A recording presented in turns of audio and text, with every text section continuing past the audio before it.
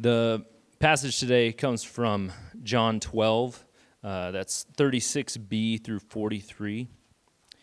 It says, "When Jesus had said these things, he departed and hid himself from them. Though he had done so many signs before them, they still did not believe in him. So the word spoken by the prophet Isaiah might be fulfilled. Lord, who has believed what he heard from us? And to whom has the arm of the Lord been revealed? Therefore they could not believe. For again Isaiah said, He has blinded their eyes and hardened their heart, lest they see with their eyes and understand with their heart and turn, and I would heal them. Isaiah said these things because he saw his glory and spoke of him. Nevertheless, many even of the authorities believed in him, but for fear of the Pharisees, they did not confess it, so they would not be put out of the synagogue. For they loved the glory that comes from man more than the glory that comes from God." Let's pray.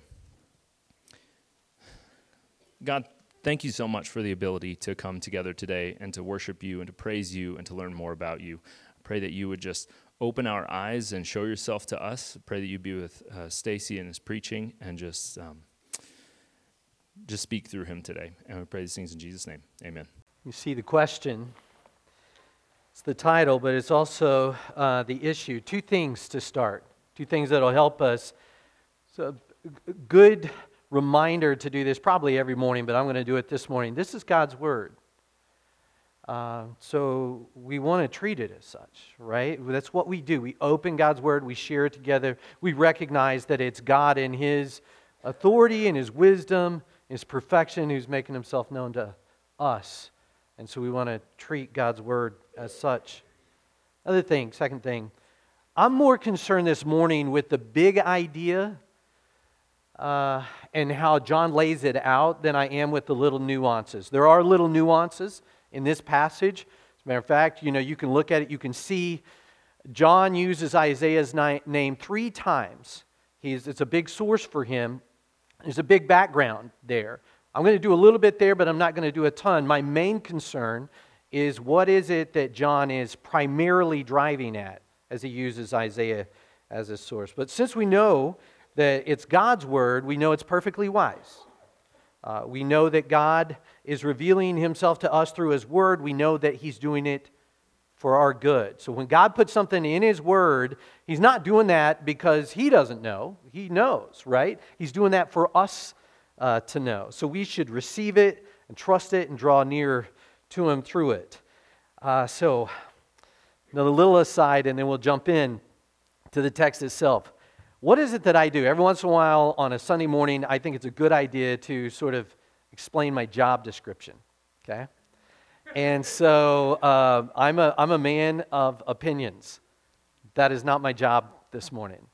I have lots of thoughts. That's not my job this morning. What is it that a preacher does? What is it that he is called to do when he stands up on a Sunday morning, Lord's Day, with God's people, opens God's Word to share it with them? Now, if you've been around for a while, you've heard me say this. It's really pretty simple. My job is to explain and exhort. We're sharing God's Word together, so it's really important that we understand what it means and that we apply it. Understand, what is it that God is saying? How do we understand this? What's He driving at so that we're clear about what's in the Word? And then the second part is applying it. Since it's God's Word and it comes with all the authority and wisdom that comes from the person of God, how is it that we should receive it and submit ourselves to it, live it out? Okay? So I'm going to do those two things this morning. That's my aim. Understand and apply. Explain and exhort. So first of all, let's understand the text together. Best way to start, look at verse 37 again with me. There's the issue. John is wrestling with a particular thing that comes up that you would go, well, why? And here it is. Though Jesus had done so many signs before them, they still did not believe in Him. That's the issue. How can the unbelief of people be explained? In particular in their context, right? How is it that since Jesus had done all these signs, so many things, how is it that we should understand what's going on here? Why is it that they rejected Him? It's vexing. on the surface. It's not what you would expect. You would, in one sense, you would look at it and go, listen, the evidence is staggering, and so it's clear what the deal is. They still don't believe. Jesus gives these clear and powerful signs that are displays of his credentials. How do you know that he's the Christ? How do you know that it's really Jesus who's the one sent from God? He puts it out through these credentials, these signs. Here they are. And yet, the majority of people reject him. How do you explain that? That's a big issue. Even today in evangelism, like in certain groups, they'll look at the response of people in the context of the first century, and they'll dismiss the claims of Christianity out of this. So just let's do a little survey of John, okay? And that way, just the Gospel of John, what are the credentials that Jesus lays out so that we would know that he is the Christ? These powerful signs, and like I said, lots of them. He turns water into wine. Some of you, not so inexplicably, that's your favorite miracle, right? Turns water into wine. He heals an official's son remotely. He's from another town and does that. He heals a man by the pool who had been an invalid for 38 years, almost 4 decades. And heals him. Feeds the 5,000 plus, walks on water, heals a man born blind, and raises his friend from the dead. That's pretty good signs, right? I mean, that's just the Gospel of John.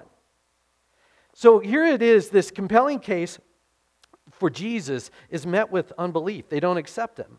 And you might go, well, how's that even possible? I mean, aren't people reasonable after all? Wouldn't they see all of this and go, well, yeah, obviously, I mean, Jesus is the way to go. He's the one. Well, what follows is John's explanation of that. How is it that all these people reject Jesus when he's given these clear, powerful signs of who he is? And he gives us 2 perspectives on this. Now, you need to know that these 2 perspectives are not in the alternative. He's describing the same scenario, so they're not in the alternative. John doesn't go, all right, here's one perspective, or here's the other perspective. It's not that. It's both and. He says, here's a perspective, and we're going to do it like this. Here's a perspective, and here's a perspective on the same scenario. Why don't they believe? This and this. What are those 2 perspectives? The first is the metaphysical perspective. I know, the word metaphysical, right? I could have put eternal or spiritual. Metaphysical just means beyond the physical, right? It's beyond our realm. It's beyond what you can appropriate with your senses. What you see, what's observable. Do you realize that not everything that's out there is observable by human beings, okay? And so, what is beyond that? What is in the spiritual? What is in the eternal? And he gives us that perspective. And that perspective, you might go, is way up here. That's in God's sphere. That's the first perspective that he gives us. What is God's perspective? What was God doing on this? There are a few elements to point out as John lays out the argument. One is the context. You remember, all the way back in, we've been talking about the triumphal entry and the aftermath of that for a few weeks now. And as Jesus comes into the city triumphantly, and they hail him as king, and then they turn around and reject him as king, just in a few moments, time it seems like, there are, John observes, Greeks present. There are Gentiles there. And they press in, we want to see Jesus. A little bit after that, in verse 32, Jesus says, listen, when I am lifted up, when I die on the cross, I'm going to draw all people to myself. I'm going to accomplish salvation, and it's going to be not just restricted to a group, it's going to be for the whole world. Whoever puts his or her trust in me. Right? And so that drawing, the Jewish rejection of Jesus is part of that. That's why you see that little piece of it here. The bigger part, in John's case, is his appeal to Isaiah. Isaiah was a prophet whose ministry was over 700 years before Jesus came. And he did ministry like so many prophets. He did ministry in a tough time. Told the truth, people didn't believe it. Told the truth, people didn't believe it. But what he does is he cites Isaiah twice here. You see it kind of, if your scripture works this way, you can see it sort of indented there in quotes, and he gives his source. In verse 38, he's citing Isaiah 53:1, where Isaiah says, Lord, who has believed what we heard from us, or what he heard from us, and to what has the arm of the... Oh, let me do that again, okay? Lord, you know, there are times that you got to butcher it. You butcher it so badly, you just got to get another steer. So that's what I'm going to do, all right? Lord, who has believed what he heard from us, and to whom has the arm of the Lord been revealed? Isaiah reports the astonishment of the nation. So if you go back in Isaiah in the previous chapter, verse 14, they're sort of blown away that the king is coming, this suffering servant is coming, and is rejected by people and yet exalted by God. It's a curious case. Why does it happen that way? You know, no one believed. He goes on in verse 40 to cite Isaiah 6:10. Now, Isaiah 6:10 occurs in other places like Mark 4:12 and in Acts 28. It's probably connected to Romans 11. And it says this, He has blinded their eyes and hardened their heart, lest they see with their eyes and understand with their heart and turn, and I would heal them. God is speaking there. And it was God acting.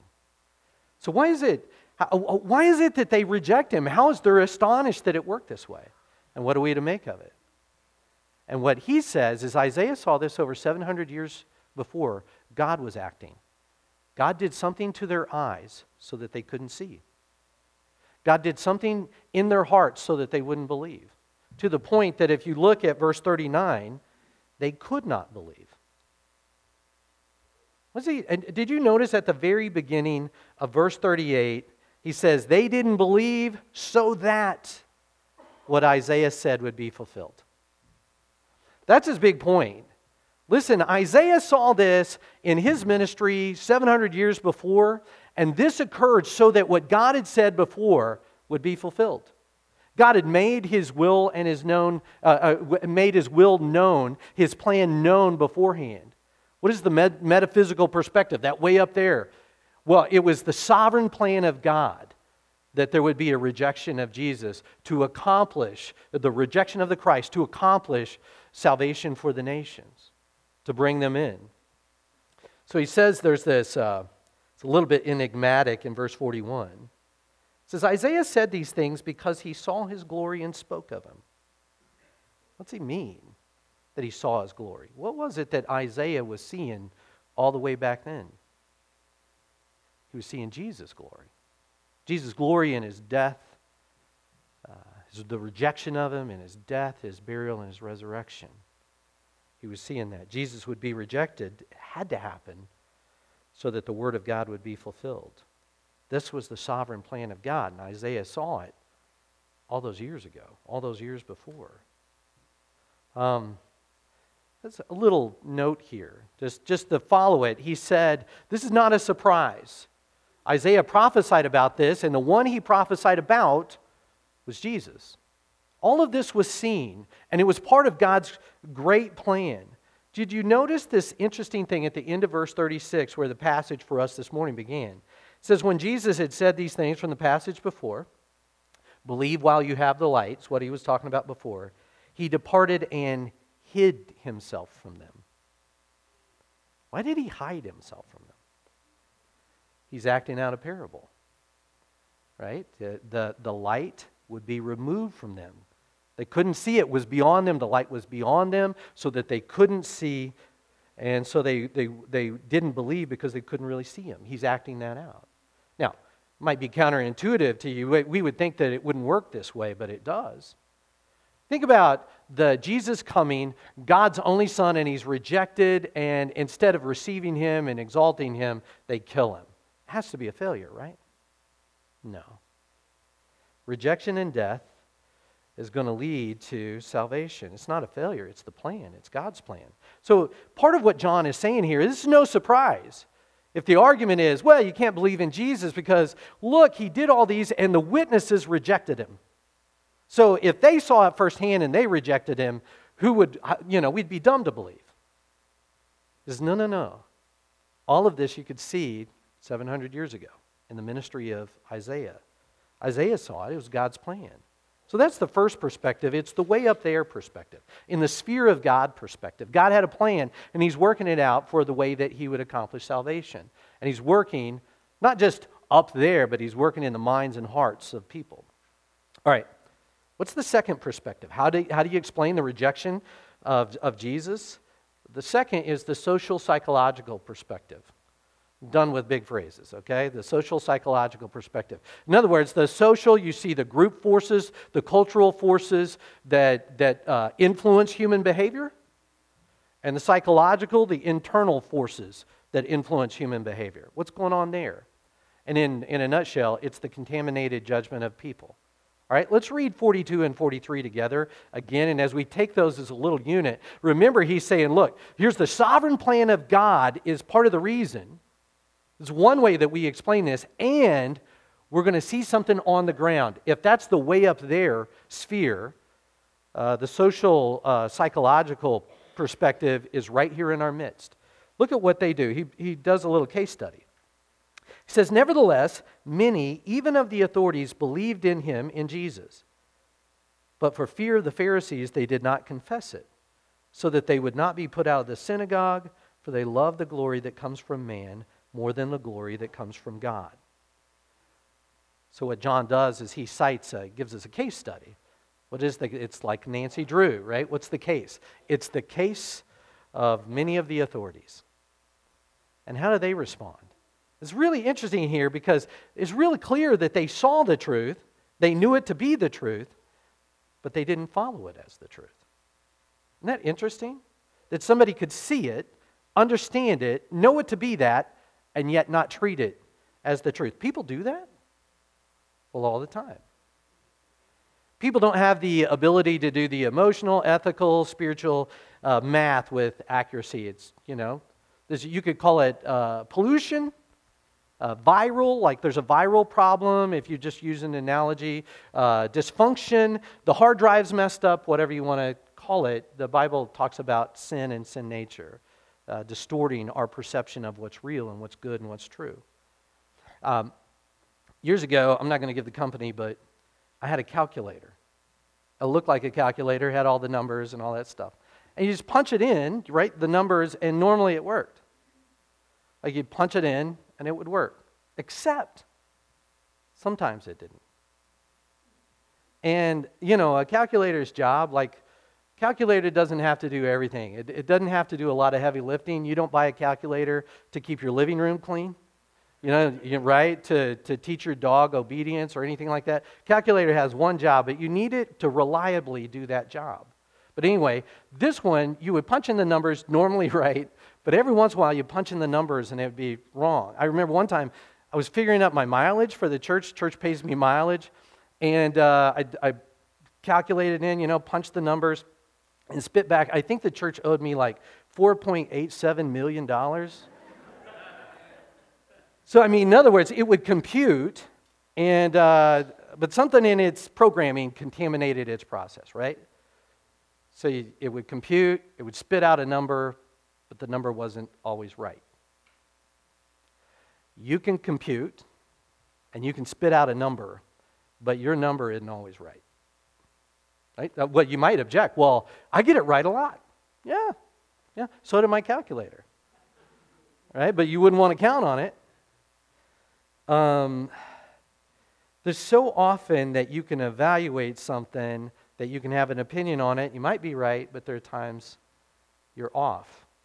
Something's contaminated your hard drive, especially on the biggest issue of which is the truth about God. A lot of times people object about this. They'll push back, and they'll say, this doesn't happen. And the point is, it happens all the time. This, like here's the objection. If you want to state it, they'll say, listen, there's no way you see the obvious and reject it. People don't do that. It's like, what people do you know? No way. If it's obvious, you'll be all in. Okay, is it obvious to you, some of you, that you ought to eat less than you do? All right, I know, that's not nice, right? But to some of you go, that's been obvious to me for about, 47 years or whatever it is. And do you, just because it's obvious to you, do you follow through with that truth? No, you reject the truth. And you know it, right? You know what is true and what's good, and you're like, nah, tomorrow. Something like that. People reject the obvious, and sometimes it's painful. They're going through grief and loss. And they go through all sorts of phases and stages as they wrestle that out, where they're suppressing the truth in an attempt to try to deal with it. They'll do that with their enemies. They'll see the people they don't like, and they'll put them like under a dehumanized category so that they can operate the way they want to. The history of Auschwitz, right? The POW camp, the concentration camp. It was a concentration camp in World War II. People knew, and they acted like they didn't. It was heinous. It was obvious. And it was make-believe world where they lived. People say, like, listen, but we don't operate this way. I'll give you a case study, just because it's kind of like this. Jesus comes as the Christ, and the people reject him. And you go, well, if it's obvious, they would have surely received him. Let me ask you a question. We vote here. Hopefully this isn't too controversial, but let's just say we had a person run for president of the United States. And this person was the best person for the job. The best person for the job. Are you confident we would elect that person? See, their case, they understand, many of the authorities who believed, they understand that Jesus is the one, but they allow something to get in the way. And here it's fear of man. They're so worried about the consequences. Like, hey, listen, I have this place in my life, and if I do this, if I go out with the truth, I'm going to lose my position. Right? They're afraid of being put out of the synagogue. It's the center of their social world. They love the glory that comes from people, it said. Right? Two sides of the same coin. Because they're nothing if the people in their world either reject them, cast them out, or if they don't approve of them and exalt them. I'll tell you what, listen, adults deal with this. Young people sometimes think that whenever you become an adult, you outgrow all the things that hinder you. You know, I wouldn't have a job if that were the case, right? You don't outgrow all of those things. Those are lingering sin issues. But students deal with this pressure all the time, where their whole world centers on, what do my classmates, what do other people in my world think about me? And they have a tremendous amount of fear of people in their circle rejecting them. And they have this tremendous drive to be exalted by this people in their sphere. And they live, like I said, they live in constant fear and drive of that. If you're a student, you at least know to some level what that's like. They're just doing that, and they're grown-ups. They didn't outgrow it.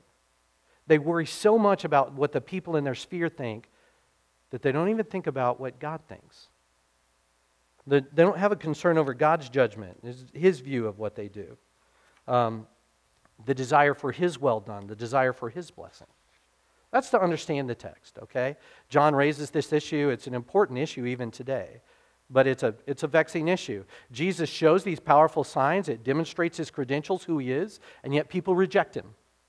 How can you explain that? And what John says is, listen, there's in the sphere of God explanation for this, and there's in the sphere of man, one little case study to explain this. Part of this is the plan of God. God is working out His plan for salvation for everyone. But even here, you can look at the spiritual elites. They're in a position to know. They have all the evidence. They see it. But it's not strong enough. The truth is not strong enough because of who they are to convince them. That's the basic point of it. Now, how do we apply it? Well, let me give you something with the mind and something with the heart. Okay? That's God's Word. Let's start with the mind. I want you to put together two things. Put together the sovereignty of God and the responsibility of people, of the person. And you put those together. Okay? Let me say it again. Sovereignty of God and the responsibility of person, put them together. You might, in your handout, underline the word together. Put them together. Because what people often do on this issue is they make it an either-or issue, but it's actually a both-and issue. Right? We see both in Scripture. Both are taught in Scripture. The failure to do this inevitably will lead you to heresy. It's strong word. It's train wreck of the soul type stuff. If you exclude one for the other, you'll make a mess of your theology. And part of it, God just lays it out there where, listen, He's sovereign, He's acting, He is absolutely going to accomplish His will, and the people really decide, and they do, and they're responsible for what they do. I'll give you a word that theologians sometimes use with this. It's called compatibilism. I only say that, you don't necessarily need to remember the word in and of itself, but to think that God's sovereignty and human responsibility are compatible with each other. They go together, okay? People object. They've done this over the years in my ministry. I remember early on, we were going through Scripture at one point, and something about the sovereignty of God came up. I don't remember who it was. And this person was well-meaning, but they basically said, hey, kind of looked around like maybe there was a secret and I didn't know it, and said, hey, I don't know that we should talk about this. I don't know that we should teach this. It's kind of controversial. You might put people off. God's sovereignty, at least when it comes to salvation and a person's capacity and wherewithal to decide things, like, let's not chat about it. How do you answer that? Should I talk about that? The answer is actually easy. It's no trouble for me to do that. I've actually been called to preach the Word, right? To open God's Word and share it. And so when it says something like, let me just point you to verse 39 again. Would you go there? Therefore they could not believe. No. What do you do with that? Well, you believe it. You accept it. And if you don't understand everything about it, you work at it. But when God makes Himself known, you receive that, understanding that His wisdom and His perspective is much superior to yours or mine, right? And so it's no trouble. I mean, in other words, we should look at it like this. If you want to hear a little bit longer argument on this, that if I'm called to preach God's Word and it's here revealed in His Word, we start with this. What is Scripture? Scripture is a revelation of God's will in His perfect wisdom, in His power to make sure that we get what needs to be known. He's revealing that not for His benefit, but for ours, so that we'll know. He must put it in there because He thinks it's good for us. So when you see something in there that maybe even you don't like, understand He's put it in there for you so that you'd know Him better. So, all right, I'm probably not in enough trouble yet, so I want to raise one more question to remedy all of that, okay? So here's the question. I probably shouldn't do this, all right? Brad's preaching next week anyway, so. Here's the question. Do you have a free will? And then, so what's so funny is I could see, you could look around the auditorium, you see some people go like, yep. You see other people going like, nope, right? So what's my answer to that? And I think this is, my response to this is usually, it depends on what you mean by free. What do you mean by free? Remember compatibilism? Right? The sovereignty of God is there. It's revealed in Scripture. Scripture is true. God's sovereign. He's sovereign over everything, including things like what you decide, salvation. Are you responsible? It says it right there in the Scripture. Well, as a matter of fact, those last two verses in our passage, what is John driving at? Do you see how they did that? Do you see what they did with the truth? Are they really deciding there? Yeah, they're really deciding. You decide things all the time. You decide like what you're going to eat for lunch and what you put on this morning and all of that. And it's really you deciding it. That's true.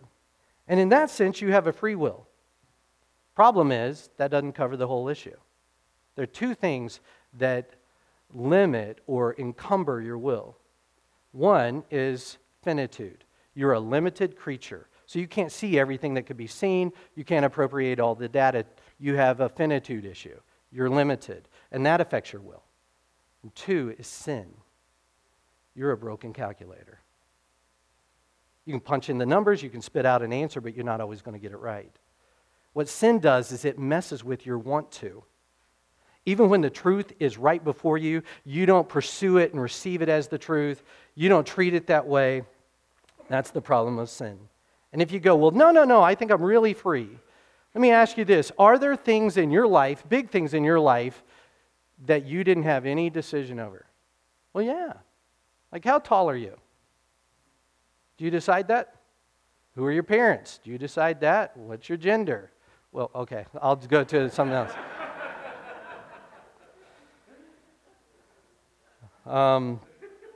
Your hair color? Well, that one too.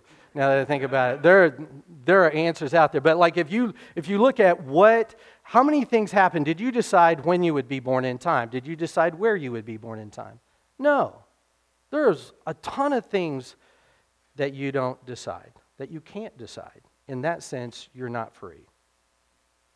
It's hard to understand, but the reality is bigger than your sphere. So what's going on in your sphere really is going on. You really are thinking, deciding, choosing. You're doing that. But you're doing that with limitations, and you're doing that with the encumbrance of sin so that it messes up your want to. Doesn't mean you're not deciding. It means that you're going to need grace if you're going to decide well. Like I said, you're a messed up calculator. Put the sovereignty of God and human responsibility together. That's the mind. Compatibilism. Those two go together. You take one out, you're going to commit heresy. It's just a matter of time. Here's two, the heart. Let's talk about the heart. Okay? Read this part. Look at verse 42 with me. Nevertheless, many even of the authorities, right? These people have rank, they have influence, and they have insight. They know the word. Many even of the authorities believed in him, but they believed, but. And look at that phrase and take it as a warning. As a proverb that I meditate on sometimes, Proverbs 4:23. It says, keep your heart with all vigilance, for from it flow the springs of life. Do heart work. Guard your heart. Tend your heart. Because from it flow the springs of life. When your heart gets troubled, your heart gets messed up, sometimes you go in the wrong direction. Remember the parable of the soils? The same seed, the same truth gets sown into all these different kinds of soils. There's one category of soil, one heart that rejects them. There's another on the other end of the spectrum that's good news. It receives it and it flourishes. But there's a lot of believed but. Right? They believe, they receive the word, but either the cares of this world or the tests that inevitably come, and they decide, nah, I see it as truth. The truth's too hard. So they don't treat it as truth. You can see the facts, believe those, but something makes you favor what you know is not true over what you know to be true. You want to know what the problem is? It's disordered loves and fears. You know, your loves and fears are out of order. You see the disordered fears in verse 42, right? They're so afraid of being put out of the synagogue. See disordered loves in verse 43. Oh, they love the glory that comes from people. They love that kind of affirmation. Do you have disordered loves and fears? The answer to that is yes, by the way. It's just a matter of, do you see them? Self-awareness is very important. You know, none of us has it perfectly. I don't have it perfectly for sure. There might be a lot of areas where you get it, where you're a very self-aware person, and you go, yeah, I see myself. I can see this very well. I'm an anxious person. Maybe you see that in yourself. Maybe you know, I'm a rude person. Do something about that, by the way. But maybe you're self-aware and you see that you're a rude person, a selfish person, an angry person. But this is the most important area. Right? They believed, but. Believe, but don't but. Okay? That's the heart work. They believed, but. Believe, but don't but. Don't find a reason why the truth can't be the truth in your life. It'll ruin you. So do those two things. Understand with your mind and believe in your heart that Jesus is Lord and Savior. And in this context, his suffering didn't eliminate him from that. It actually proved his glory. It actually accomplished salvation to our everlasting joy. Let's pray. God, we recognize your greatness. You are sovereign. There's nothing that comes to pass that you don't know about, that you don't ordain. And we also recognize that we're responsible for what we do. We make real decisions every day. We don't know how all of those go together, but we know in your Scripture it's revealed. You put them both there, and you don't annihilate one of those versus the other. But we submit ourselves to your will, your truth, and enable us, we pray, to do heart work, to believe without any exception, without any qualms, to see that Jesus and Jesus alone is the way to salvation. Lord, we lift Him up. We give Him glory. Help us to live out of that glory. We pray for our friends here who maybe are just considering Christianity, considering Jesus. And we pray You turn the light on. Draw them to You for their joy and for Your glory. In Jesus' name we pray. Amen.